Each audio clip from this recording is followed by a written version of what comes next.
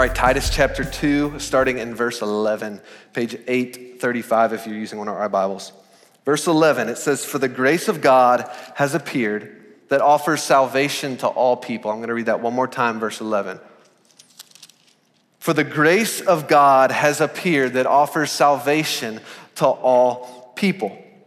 It teaches us to say no to ungodliness and worldly passions, and to live self-controlled, upright, godly lives in this present age, while we wait for the blessed hope, the appearing of the glory of our God and Savior, Jesus Christ, who gave himself up for us to redeem us from all wickedness and to purify for himself people that are his very own, eager to do what is good. This past May, I don't know how many of you saw the story of investor Robert Smith giving a commencement speech at Morehouse College. He was asked to give the commencement speech. He's a billionaire CEO, investor. And in the midst of his commencement speech, he begins to share with these 400 graduates that he's not just there to give a few encouraging words. He's not there to give just a little bit of advice for their next phase of life. But what he's actually going to do is he's going to free them from the burden of their student loans as they enter this next phase of life. Now, 400 graduates, it's about $34 million worth of student loans that he wiped clean. I know, it kind of just blows your mind, doesn't it? You're like, I wish I was there. $34 million wiped clean. And it's just been blowing my mind this week as I was reminded of this story.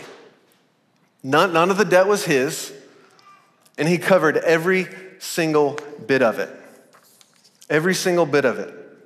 I mean, can you imagine being a graduate sitting there in a room about like this, and someone says, "Hey, the student loans you thought you were gonna have, the debt you thought that was gonna tie you down, hey, don't worry about it. Don't worry about it. I'm gonna take care of it." If it's me, I'm like ugly crying in that audience right there. Not just crying, like ugly crying. He wasn't just changing the life of those graduates. He was changing the life of the parents who had helped pay, so the generation before. But he's also changing the generations that were going to come after, because he said this thing. He said, "Hey, I want you to pay it forward. I want you to pay it forward. This isn't just for you. This is so that you can pay it forward." Some of you probably heard this story this summer because it made headlines, but I was asking, okay, why does this make headlines? And why does this just kind of blow our minds away? Well, I think part of it is because we live in a world in which you don't have to live very long to figure out that, hey, if something is too good to be true, it normally is too good to be true, right? Like when you hear, oh, hey, this is free, you're like, okay, but what's the catch, right? Okay, if something is free, there's normally two kind of situations or circumstances in which something is free. There's normally a catch with it, or it's cheap. I can remember apartment hunting. Keela and I were just getting ready to get married. And I was apartment hunting here in Nashville. And I would hop online every day and I would look at a few different websites. One of the websites I would look at was Craigslist. You can find anything on Craigslist. So I'm, of course, looking for our place on Craigslist. And it didn't take me long to figure out that some of the listings on there were too good to be true. I remember seeing this 3-bedroom house. We didn't need 3 bedrooms. It was a 3-bedroom house, 1 acre, 10 minutes from downtown. And I'm like, yes, this sounds awesome. It was only $600 a month. And so I email him and he emails me back and is like, hey, it's yours. All you got to do is wire $2,000 to this bank account. I'm like, wait a second here. I think this is too good to be true. If you've ever hunted for a place on Craigslist in Nashville, you figured that out very quickly. So typically, when something is 100% free, it's either really cheap or there's a catch. You know what I'm talking about if you've ever been to like a festival or an event and there's all these booths everywhere. You've got companies like Geico or Progressive like handing out their swag, and so you're like, sweet, sunglasses. So you grab the sunglasses, you put them on, and you're like, they don't work, and then about 2 seconds in, like they fall apart. You're like, okay, this was great that they were free, but they're really cheap, right? They're either cheap or there's a catch. How many of you have ever signed up for a free trial of something, right? You sign up, but for some reason they need your credit card information, even though it's a free trial. And you get 2 or 3 months in, and that moment hits where you're like, I forgot to cancel the free trial, and you're scrolling through your bank account and that charge pops up and you're like, darn. Happened to me just last week. Signed up for a car wash. $1 for an entire month in as many car washes as you want. And then that $30 charge showed up and I'm like, I'm sorry, Keela, my bad. It's why the story of Robert Smith and Morehouse College, it's why it makes headlines. It's why this is a feel-good story. Because stories like this, they just don't come along. They don't happen that often. And when I was thinking about this story from Robert Smith and Morehouse College, I was like, it's not just the amount of debt that he paid, right? I mean, that in and of itself is mind-blowing. I was like, he didn't have to do it. Like there was nothing that was forcing him to pay the debt of those students. And not only did he not have to do it, but the students didn't deserve it. Like there was nothing they did to deserve what happened to them. If they were anything like me, I can attest. That is true. That is true. And there's this thing that I begin to understand about why this happened. He did it out of the goodness of his heart. He did it just out of the overflow of his heart. Nothing was forcing him. They didn't deserve it, and yet he wanted to do it. And he was hoping that they would pay it forward. He said it later on in his commencement speech, I'm doing this so that you pay it forward. The president of Morehouse College, David Thomas, he kind of caught the heart of this really well. He was interviewed after the commencement speech, and this is what he said. And I quote, "This liberation gift from Robert Smith, the first of its kind to be announced at a graduation in higher education, will be life-changing for these new Morehouse men and their families. It is our hope that our graduates will use their newfound financial freedom to pursue their career goals, to lead and serve the community, and to hear this, and to remember the spirit of the gift given to them by paying it forward." Over and over again in Scripture. We see it in the New Testament. We see it from our brother Paul. You hear about this gift from God. You hear about this gift that is free to anyone who is willing to accept it. This truth that there is a God who loves you deeply. He wants you to receive that love from him, and he wants you to be his. And our brother Paul, he's going to express over and over again in the New Testament that this gift of knowing God, this gift of being saved by God, this gift of being redeemed by God, it is a gift from God that is 100% free. And this gift is not cheap. And there is no catch. And this gift can be summed up in one phrase: the grace of God. The grace of God is a gift that anyone can accept. But before we jump into Titus, I want to just talk about two categories that I think we typically find ourselves in when we talk about grace, when we talk about the grace of God. Now, there's more than two, but I'm just kind of choosing two big ones. The first is that the grace of God is something to be earned. So there's a catch when it comes to the grace of God. Even though there is nothing we could ever do to earn God's grace, we feel as though we can't accept it unless we jump through these set of religious hoops, unless we check these boxes, unless we clean ourselves up just enough in order to be able to accept God's grace. You are not worthy of God's grace by your merit. We are not worthy of God's grace by our merit. We aren't, we will not be, and we never will be. We can accept the gift of God's grace not by our merit, but by his mercy. By his mercy. Or maybe you're kind of on the other side of this fence when it comes to earning God's grace. You think, okay, I've lived pretty good. I do the right things. I say the right things. In some aspect, you're telling yourself, oh no, I actually have earned it. And no matter where you fall on either side of this fence, you have to understand there is no way, it is impossible to earn God's grace. Or maybe you find yourself in the second category, number two. God's grace is a pass to keep living however you want to live. God's grace is cheap. The grace of God, it's like your get out of jail free card. It's your excuse to kind of keep sinning because you know, hey, it's no big deal. God's gonna forgive me. But here's the thing when it comes to the grace of God. It is not cheap, and you cannot earn it. There is no catch. And we're gonna jump back into Titus here. So I want us to understand the context of this letter, the context to which Paul is speaking into. See, Paul had recently completed a journey to Crete. That's the island that Titus is on when he's receiving this letter.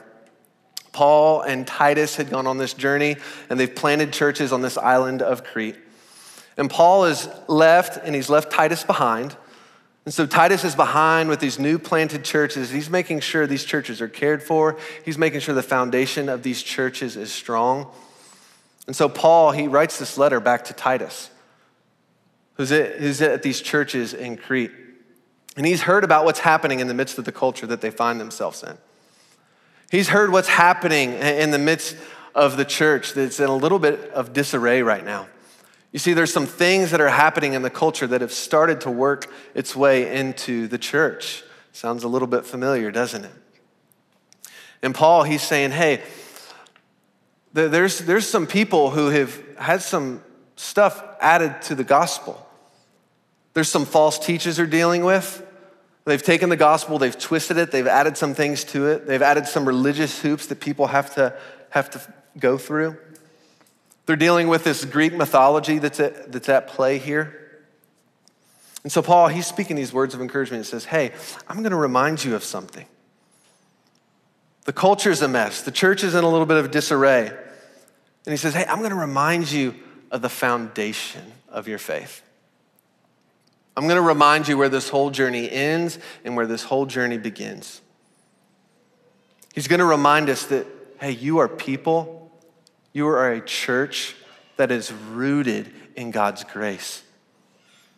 See, Paul says, jump back verse 11 with me. He says, remember, for the grace of God has appeared that offers salvation to all people.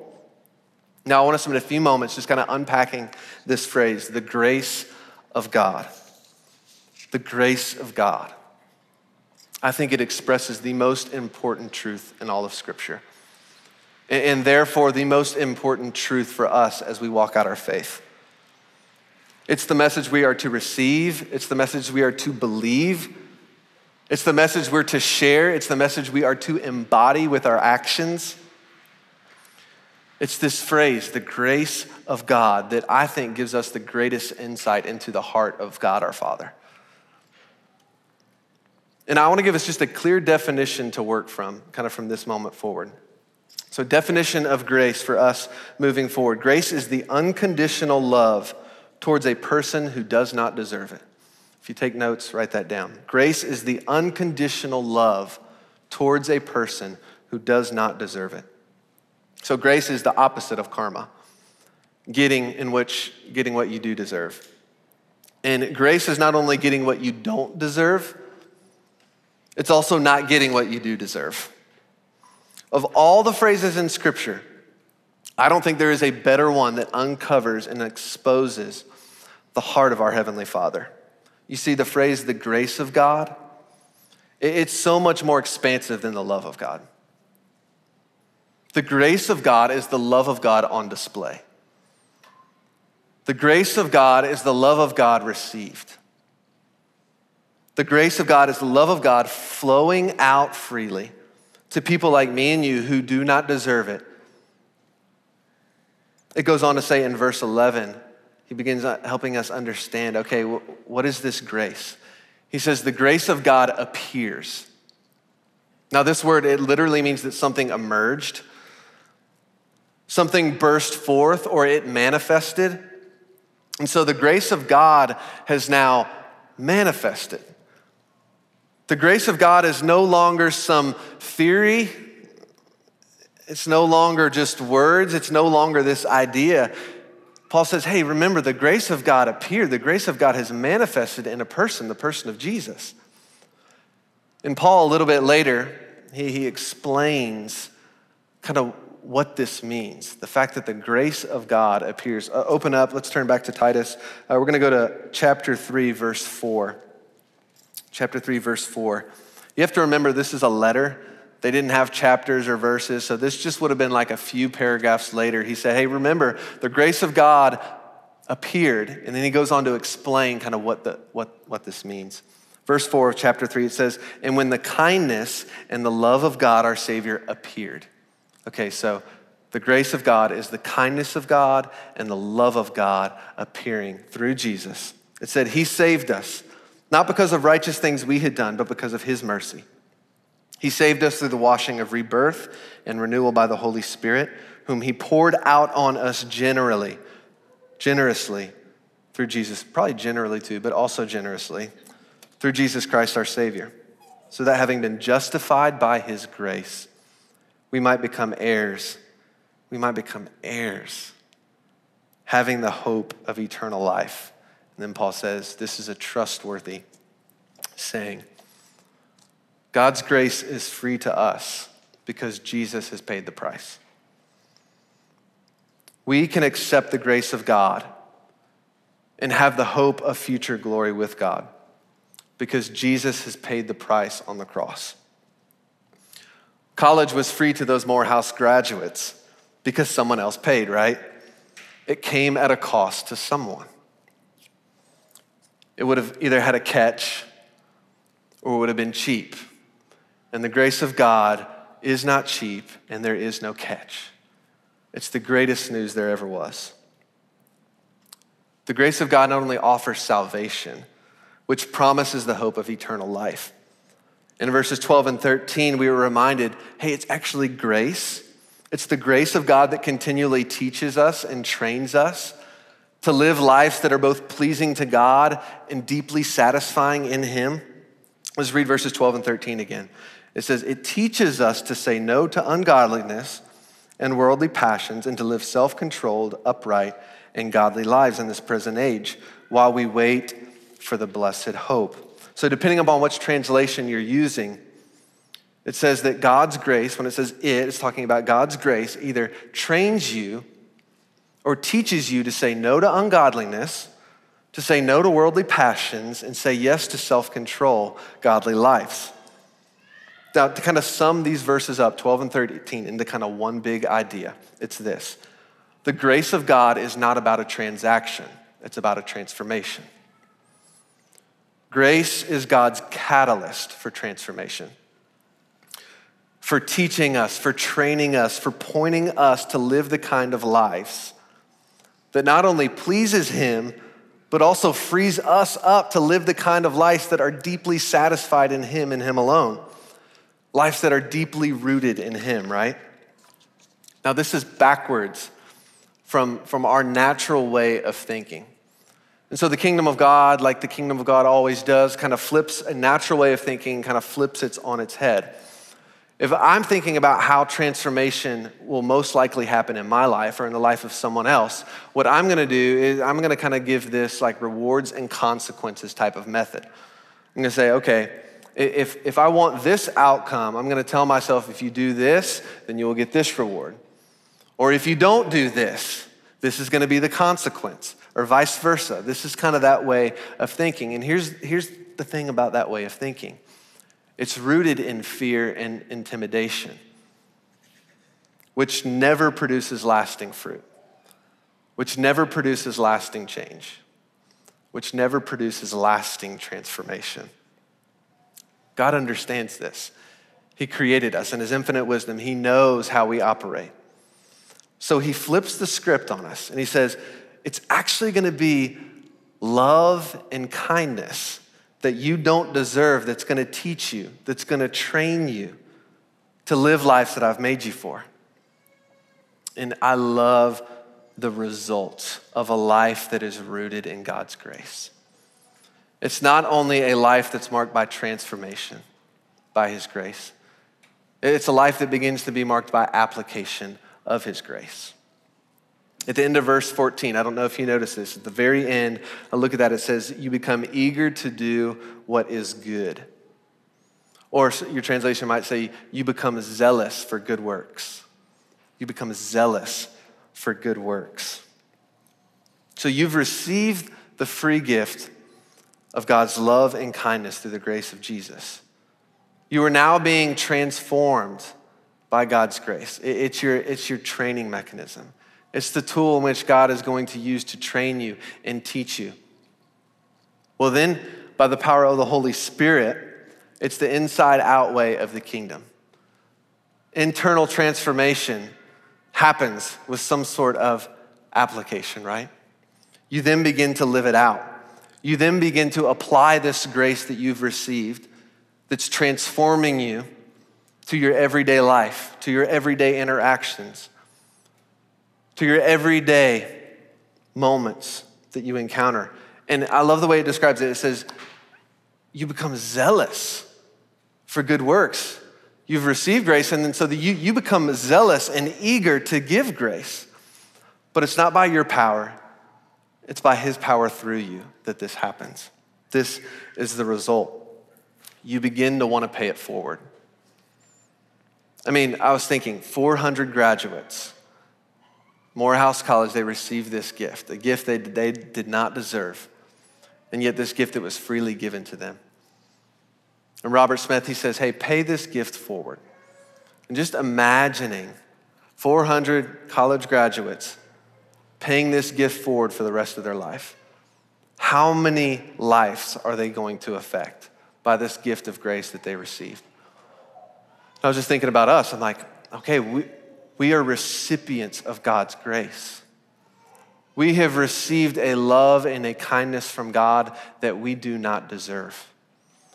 And if that sinks into the depths of our hearts, we begin to not take things for granted. We begin to not take people for granted. And I'm like, okay, if all the believers in the world, if every follower of Jesus begin accepting the gift of God's grace daily, begin allowing it to transform our heart and our mind, and then we begin to pay that forward, we begin to extend the grace that we did not deserve, like, how is that gonna affect the world? If each one of us, as we begin to walk out of here right now, we're not going to, but if we were, what would begin to happen? If we begin to apply the grace that we've received to others, think about the good that would come. Think about the peace that would come.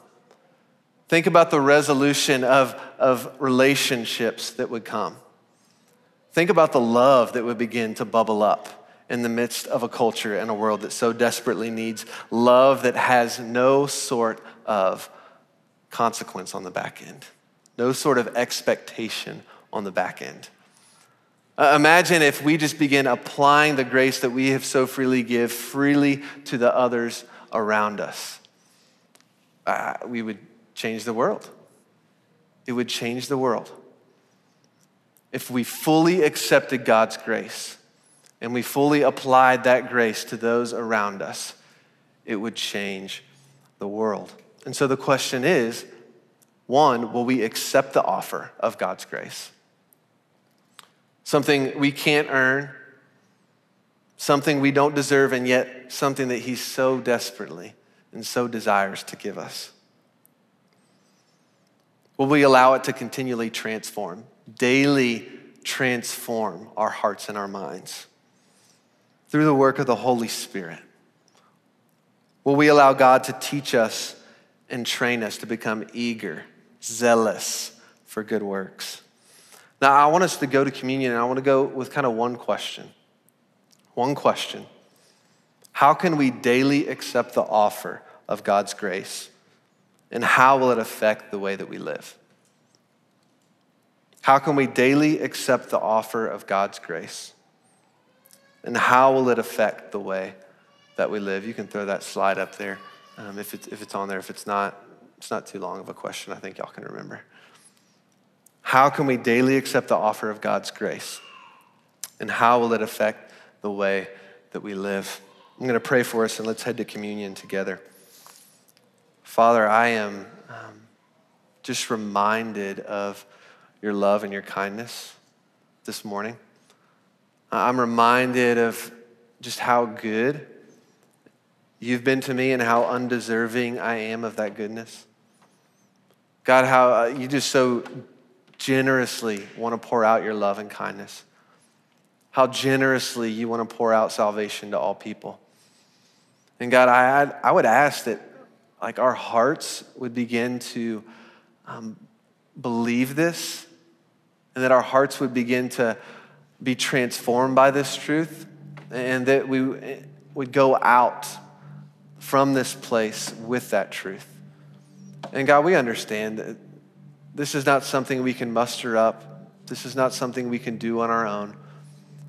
This has to be an inside-out work of your Holy Spirit in our lives.